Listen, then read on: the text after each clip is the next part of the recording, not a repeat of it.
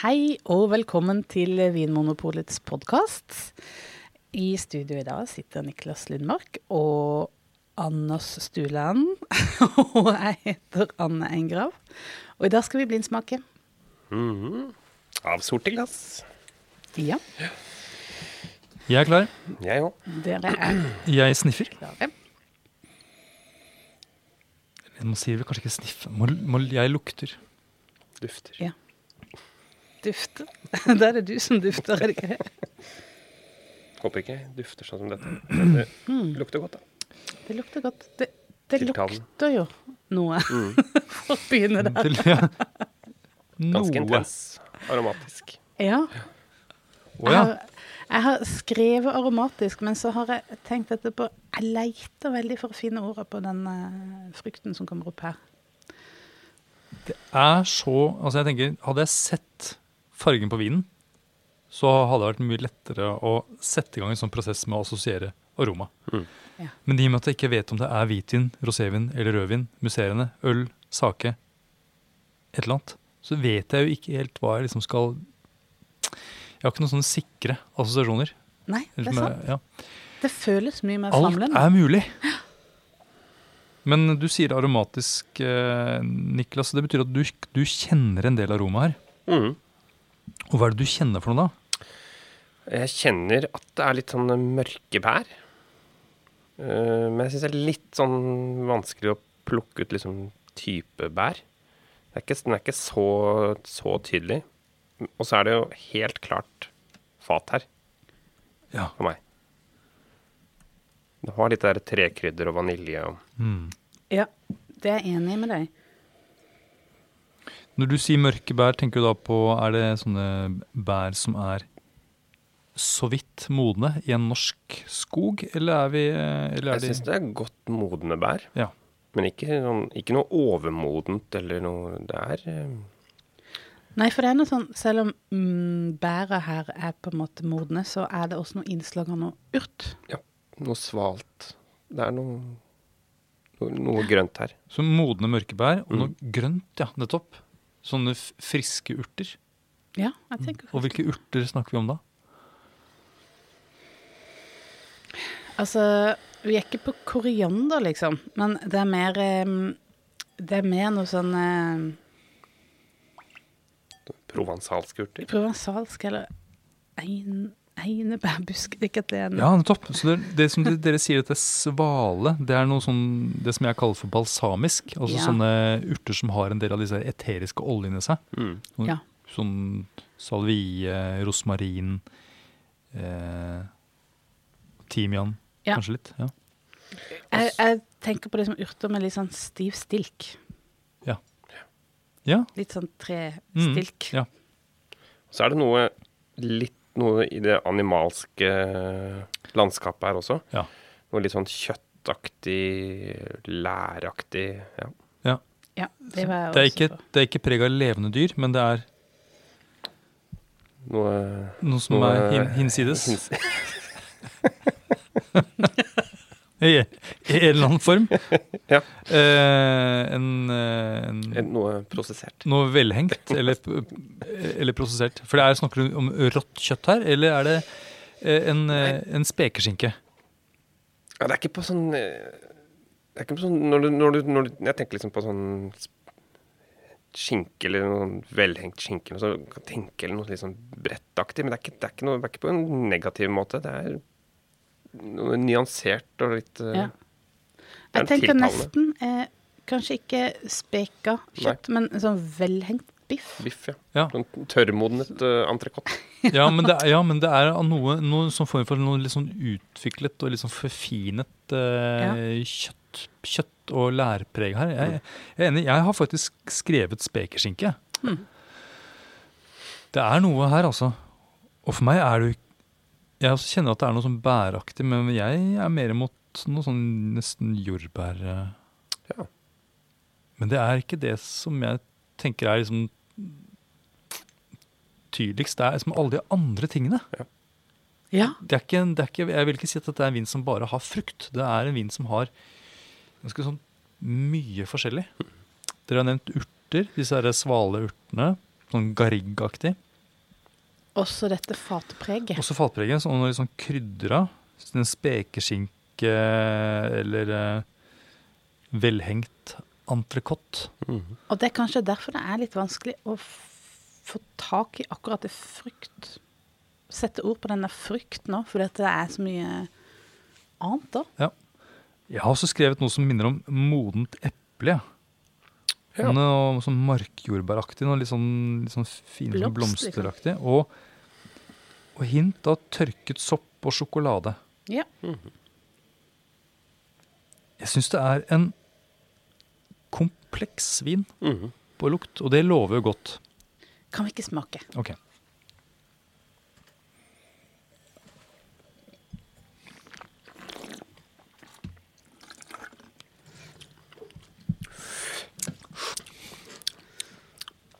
Det er jo en liten rakker, dette her.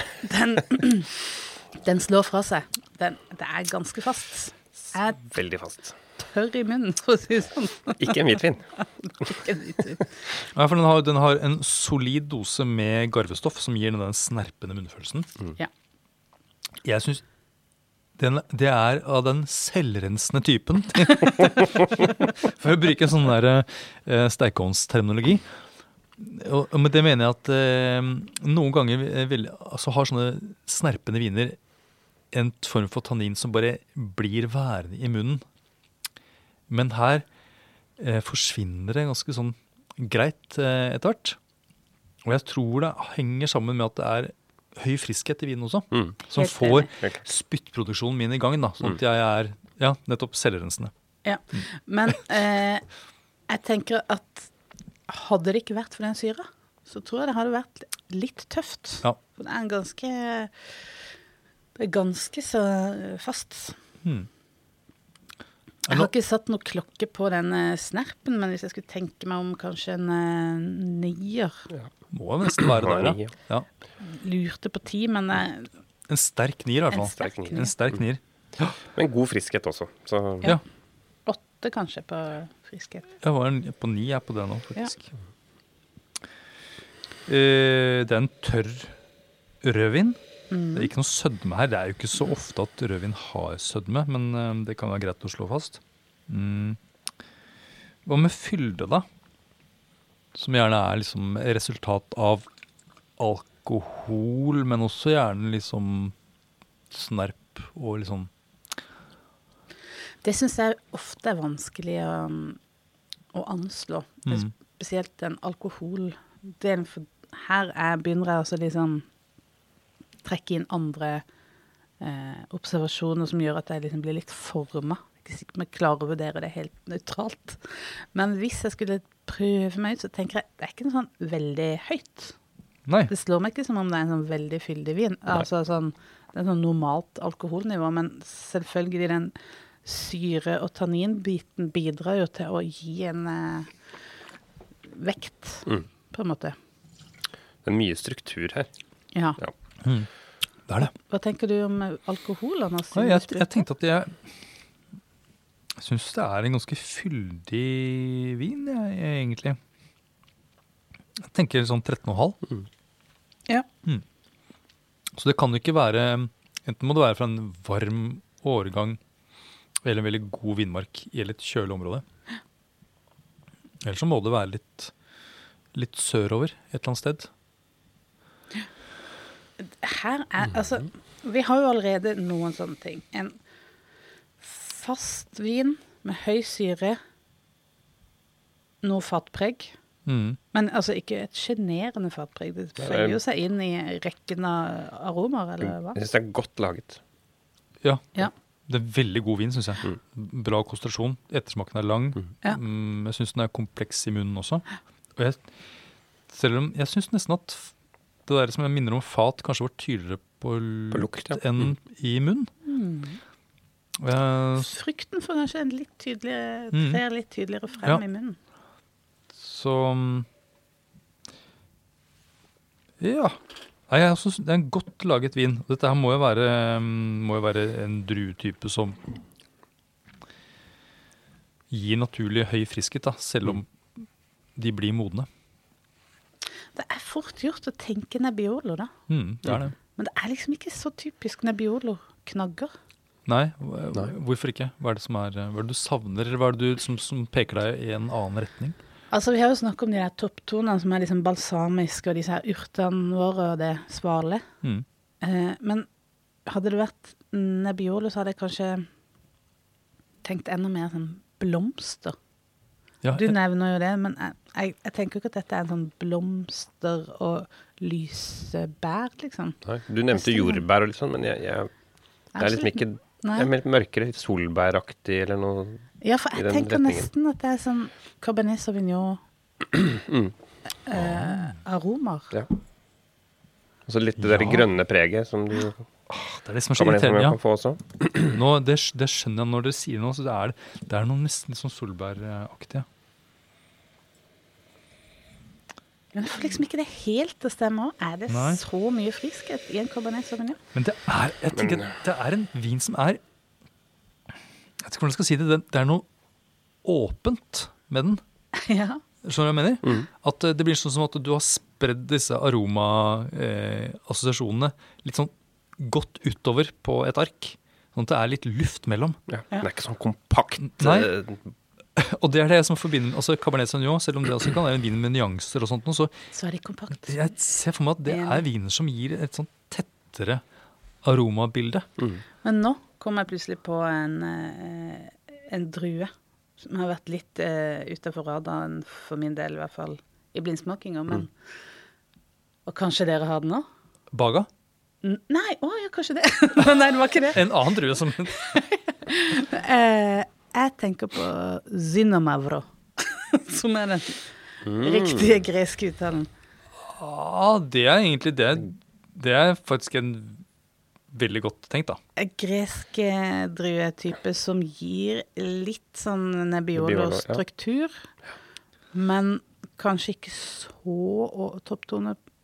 Jo, det jo det også. Men hvis vi hadde holdt oss i der hvor vi var på det Cabernet Sauvignon-sporet, da, kunne det vært at det kan ikke være en drue, det kan være flere ting. Hva med hvis du med noen sånn Petit Verdot eller den stilen der, hvordan... Jo, kanskje man blir ikke bare enda tettere, kanskje det.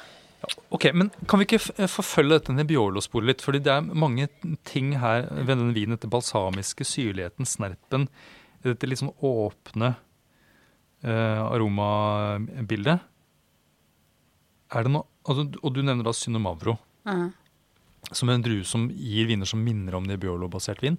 Det noen andre druer? Ja, når du sier Baga, så jo ikke det dumt. Nei, som brukes mye i Portugal. Ja. Som også har den strukturen og har sånn fin...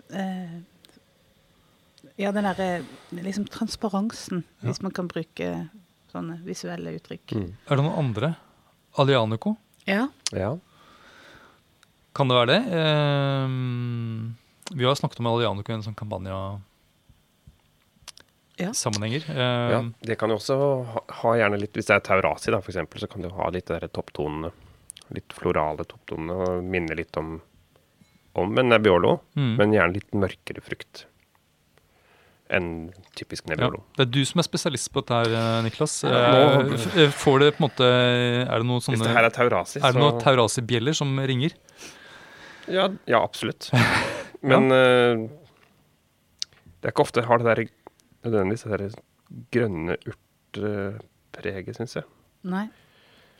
Det blir mer sånn der tobakk og tjære og litt den retningen der. Topp, litt tyngre. Og kanskje enda tydeligere det der fatutviklingen. Ja. Jeg har av og til forvekslet toskansk vin med sånn type med Piemonte-viner. Ja, ikke dumt. Fordi jeg liksom hatt et sånt bilde av Sangiovese-baserte viner som mer sånn kirsebær viner. Men de kan, altså jeg har opplevd at de kan være ganske sånn balsamiske og litt sånn animalske, de også. Og du nevnte Cabernet Sauvignon. Kan det være en toskaner som en blanding av... Bolgheri. Ja, en Bolgheri. Ikke dumt. Sangioveses sporet ditt, det passer jo med syrenivåen her. Altså. Det er jo ganske friske viner. Blir de så faste? Kanskje? Kanskje ikke. Kan bli, men det er ikke... Det første jeg tenkte når jeg lukta, det var at jeg tenkte Sangiovese, men så la jeg det sporet litt vekk. På grunn av snerpen? Ja, Og syre. og også det at for meg så er det veldig sånn kirsebærstil, men du har helt rett, det trenger ikke å være det. Men Bolgeri var litt interessant spor. Det kan være så mye. Det kan være mye, men det virker som vi er den sørlige delen av Europa i hvert fall. Ja. Vi har nevnt Hellas, vi har vært mye i Italia, og så har vi da nevnt Baga, som det er Portugal, men det blir da Atlanterhavssiden, men det er likevel sør. Kan jeg slenge inn en verdensdel til? Ja. Sør-Amerika. Kunne det vært en Cabernet Sauvignon fra Chile? Jeg ville sagt nei. For de hadde blitt tettere modnere, ikke det grønne. Ja, og jeg opplever at de søker en litt sånn tydeligere og mer markant sånn Cabernet Sauvignon fruktighet. Men det er mulig at det... Ja, det er sant. Ja. Det er den fruktigheten som hadde stått litt frem. Men jeg skal ikke nekte deg å Jeg har så lyst til å få det til å passe inn i Cabernet Sauvignon. Ja. Boksen. Men, Det er en klassisk, nå er jeg på vei mot stupet. det kan også være at du er på spor av noe. Jeg har så lyst til at det skal stemme, men det er den der urtegreien, strukturen, og den litt sånn ikke klokkeklare fruktigheten, altså sånn at det er mye andre ting som får spille en rolle. Sånn som type morvedre for eksempel da. Hvis vi skulle funnet noen sånne franske muligheter. Det har ikke den strukturen. Det er ikke den strukturen, nei. De er animalske, men de har ikke den syrligheten og så tydelig snerp, nei. Jeg fikk italienske vibrasjoner. Det gjorde jeg. Og den der åpenheten og syrligheten gjør at jeg tror jeg holder meg litt i nord. Jeg tenker at dette er et sånt ganske kjølig område i et varmt land. Ja. Ok, nei, men vet du hva? Da skal jeg bare gutse. Så skal jeg si Cabernet Sauvignon fra en varm årgang i Bordeaux. 2018. Kult. Jeg er også... En ting jeg har lært i den podcasten er at jeg skal stole på magefølelsen på det første man... Ja. Aller første var jeg som du vet, men jeg er også på Cabernet Sauvignon i Bordeaux. Er du det? Ja, jeg er det. Er vi på samme? Dæven! Tenk om det er sant. Men han har jo rett hver gang. Jeg Nei. vet. Kanskje vi kan bryte den vinnerrekka. Og nå ble Men kanskje hvis jeg skal si og nå noe annet da, for at du ikke skal si det samme, Det så må sier være- jeg, ja. da sier jeg, for det var ikke så dumt det der Bolgeri-kjøret ditt, men Ja, men du må jo ta det som du har lyst til, Niklas. Du må ikke, vi har jo sittet her og på en måte blitt enige også, så det går an at flere syns det samme. Ja. Da må du gjøre, Ok da. da må du gjøre det du føler Jeg for. står på Cabernet Sauvignon Bordeaux. Og jeg håper det er sant. Ok. Jeg håper det er sant. Ja, fordi da spriker det litt, for jeg tror at dette her er en Nebbiolo-basert vin, men ikke fra Barbaresco eller Barolo. Vi skal litt opp Ja. i terrenget. Jeg tror at dette her er en Bramaterra. Bramaterra. Ja vel. Nå kom du med den, liksom. Ganske så liten appellasjon i Alto Piemonte. Ja. Ja. Dette her er en Det er sært. klokkeklar Bramaterra. Bramaterra. Å, shit, nå kjenner Å, fy jeg. Jeg har faen. litt puls. Niklas, Skal jeg gå og hente? vet du hvor Ja, gå og hent flaska flaska. Ja. Det kan jo være. Det kan være, jeg vet ikke helt hvorfor jeg kom på det. Jeg tenker, Jeg blir ikke overrasket hvis Fordi- det er Nebbiolo. gemmet er på en måte for på en måte, lys og lette ofte, og er det en liten flaske? Den var jo ganske smal. Den er tullet inn i liksom papir, men jeg ser at den er ikke spesielt stor. Så er det en halv... Vi har glemt! Det er noe vi glemte. Hva da? Nei, men vi må avsløre. Men Hva er det vi glemte? det er One Suspect som vi skulle snakket om. Å? Ramisco? Nei. Er det sant? Har jeg truffet? Har vi truffet?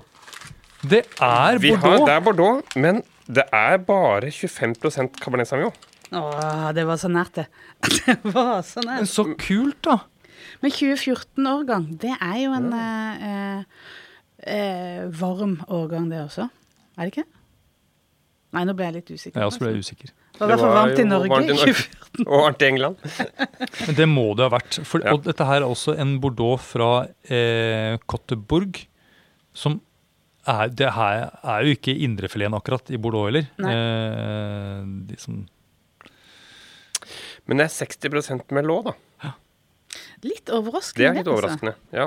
Med den både friskheten og tanninstrukturen, men det er jo litt kanskje på grunn av en sakte modning som ikke har gått helt ut, liksom. Og Côte-Bourg, da er vi, det er østside. Ja. Litt opp, liksom nærmere sjøen på en måte, men det ligger litt opp i terrenget. Som, ja, det har ikke vært i mye, det er ikke en kjendis-Bordeaux akkurat. Nei, så den burde, nå vet jeg ikke prisen, men den burde ikke være sånn, det er ikke sånn dyr Bordeaux. Nei, jeg synes dette her var en veldig ålreit vin også. Ja, men det var ikke så verst. Jeg er fornøyd med innsatsen. Jeg synes vi var inne på mange gode alternativer det kunne ha vært også. Dere var jo inne på det beste alternativet. Det er helt riktig, Anders. Tusen takk. Men da er det... Hva vil dere spist til dette? Jeg ville selvfølgelig hatt en entrecôte. Ja, entrecôte. Ja. En litt sånn velhengt entrecôte. Ja. Eventuelt... En litt sånn innkokt kjøttgryte som kan takle dette her. Eller en lammeskank. Jeg kunne også hatt andebryst med litt sånn skysaus eller noe sånt nå. Kanskje med litt... det er mye jeg kunne hatt her, altså. Ting med litt sånn sopp. Og det er en vin som har litt det der utviklet preg også. Ja, men jeg tror jeg ville hatt noe som jeg skal tygge. Ja. Jeg tror ikke jeg ville hatt det til suppe. Nei. Ok. Da er det greit. Takk for i dag. Takk for smaken. Takk for at du hører på Vinmonopolets podcast. Har du forslag til et tema i podcasten? Send mail til podcast@vinmonopolet.no. I tillegg svarer kundesenteret deg på e-post, chat og telefon.